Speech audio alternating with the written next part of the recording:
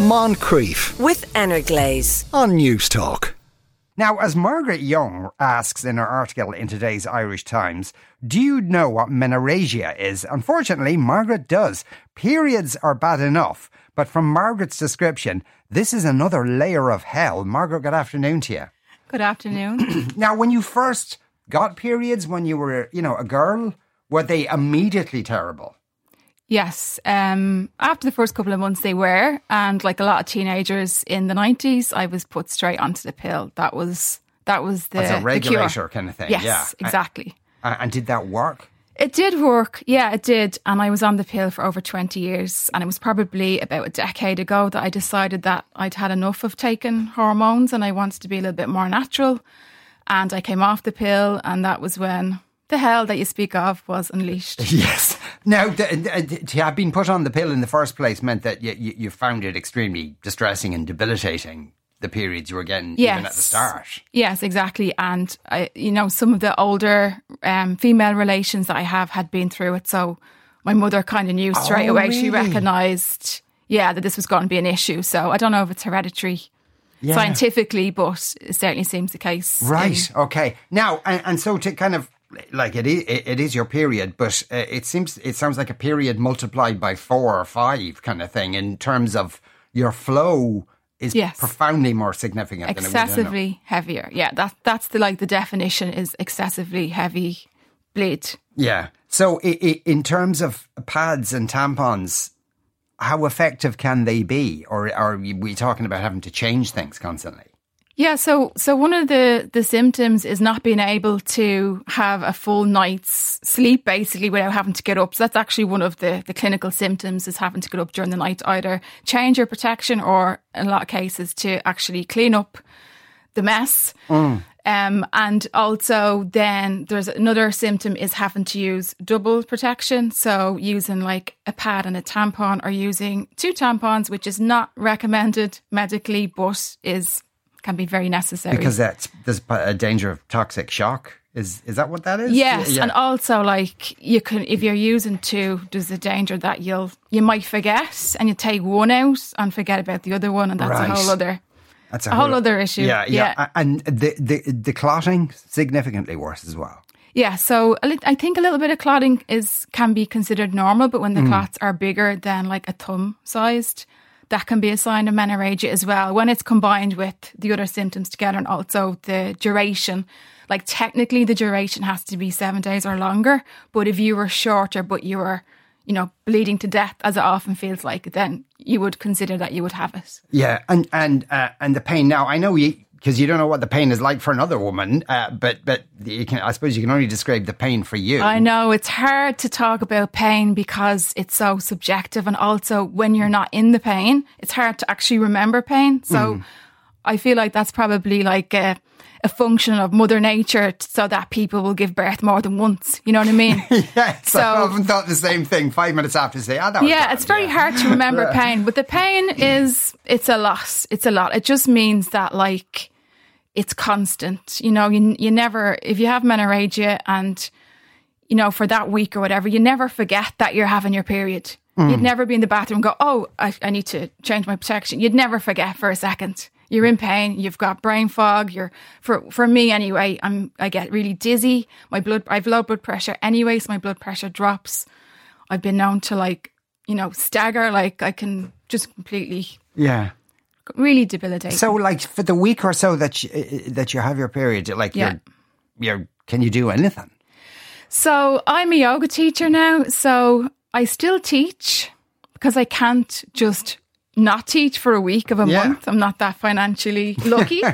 So say this week, because of course, as luck would have it, I'm experiencing it right now as my article comes out. So I was teaching on Monday evening. So I did my day job that I do in the mornings, and then I had my lunch, walked the dog, and then I went to sleep for a couple of hours. It's the only way I could get a little bit of energy to teach the class that night.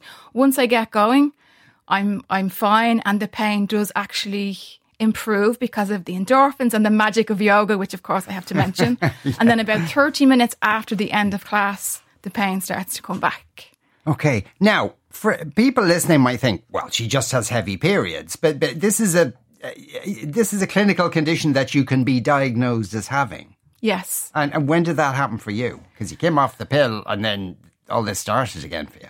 Yeah. So, sometimes you think that you ask yourself if you're just being dramatic or, if this is what everyone else goes through. And as we said, pain being so subjective. And then it was a good while before I actually went to the doctor and said, I can't take this anymore. Please, send me to a gynecologist. And I'd never even heard the word menorrhagia until I saw the gynecologist. And also because I used to work in the hospital where the gynecologist is, because I was working on the admin side and I saw the waiting lists and, hundreds of referrals and the waiting times. And it's a minor thing compared to cancer and compared to brain tumours. I worked in urology and motor neuron disease. So you think, this is not important. This is not life-threatening. I'm not going to push it. I'm not going to ask to be bumped up because I work there. So I left it too long. And that's kind of the message that I want to convey is even if it isn't life-threatening, you deserve to not have to be in so much pain and discomfort for a big percentage of your life. Well, of course, yeah. So how long were you waiting to see a consultant? Oh, I don't know. It was a long, long time. And then I saw the consultant and then we went into lockdown. So the appointments became virtual on the phone. And then, you'd get lost to follow up. So I'd be chasing the secretary, please, can I have another appointment? And I was put on the list for surgery. And then I was lost again. And then if you're waiting so long, the National Treatment Purchase Fund steps in and you're outsourced. So that's what eventually ended up happening. So the whole process was a good few years. Oh, God. Now, you said surgery. What surgery can you... Now, presumably the consultant eventually said you have menorrhagia and these are your treatment options. Yes, they did, yeah. Yeah. And what's the surgery? Well, the first treatment option is the coil, which is a form of contraceptive, which I had declined because I didn't want to take any hormones. The other treatment that you can have is a drug, which name escapes me, of course, because it's got about 10 letters in it, but it's a drug that haemophiliacs take. So it stops your body producing or expelling so much blood. Okay. But that might increase the clots if it's a drug that haemophiliacs take, because isn't that the problem they have? They can't clot, so they just keep bleeding. Yeah. Maybe. It did help me a little, but again, because we were all in the middle of lockdown and didn't seem important in the scheme of things, I kept running out of the prescription. They kept writing me like 3 months and then it would go by so fast.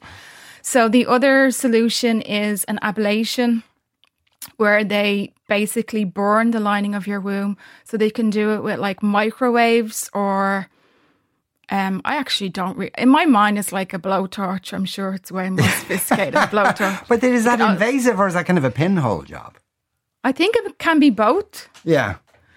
But at this stage I was so desperate that I wouldn't care what way they do it. And like, I talk about wanting the ablation so much. Even to decide to have the ablation was a big deal because I'm all about being holistic. So for me to make the decision that I want to have a part of my body burnt off, basically, was a big deal. But then to have it done was another fight.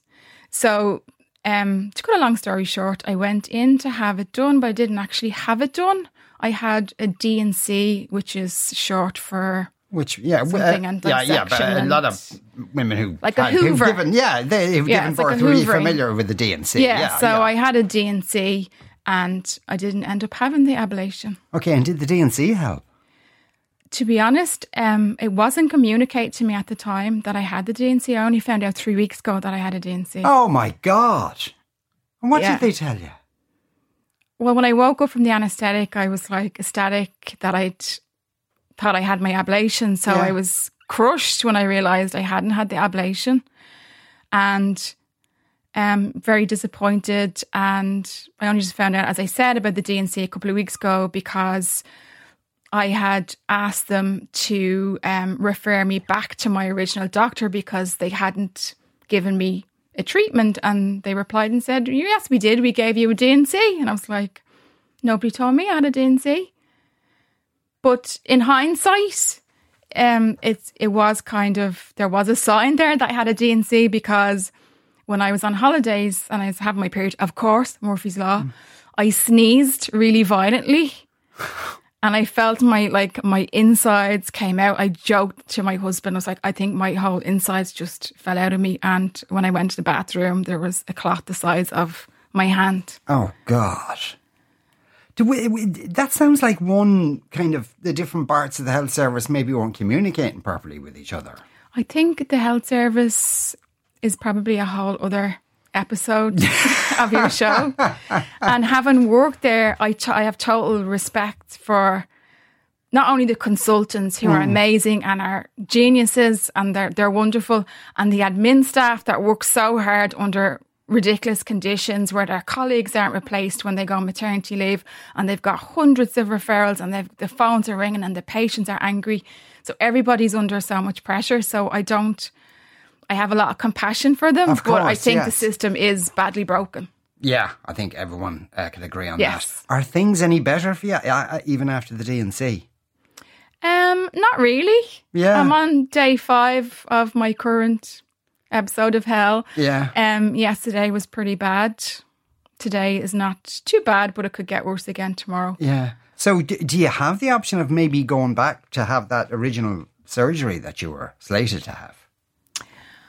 I think I'm at a point of just acceptance now and not giving up, but I think I just need to, I don't know, I think I've just accepted that it wasn't meant to happen or something. I don't know. I'm trying to be yoga about it. Yeah, okay, you're trying to be zen about it. And but yes, as you said yourself, no one deserves to live in pain. There's no reason why you should. True. Really. But, I'm 46 in about 7 weeks, so I'm waiting for the menopause. Everyone's, giving the menopause such bad rep, but maybe for me it's going to be freedom. Yeah, well, you look 26, so yoga's doing something. Thank you. Margaret, thanks a million for coming in to talk to us, and we hope things do get better for you. That was Margaret Young. Actually, she's also known as Wild Soul Mags on Instagram. Moncrief, weekdays at 2 p.m. with Energlaze on News Talk.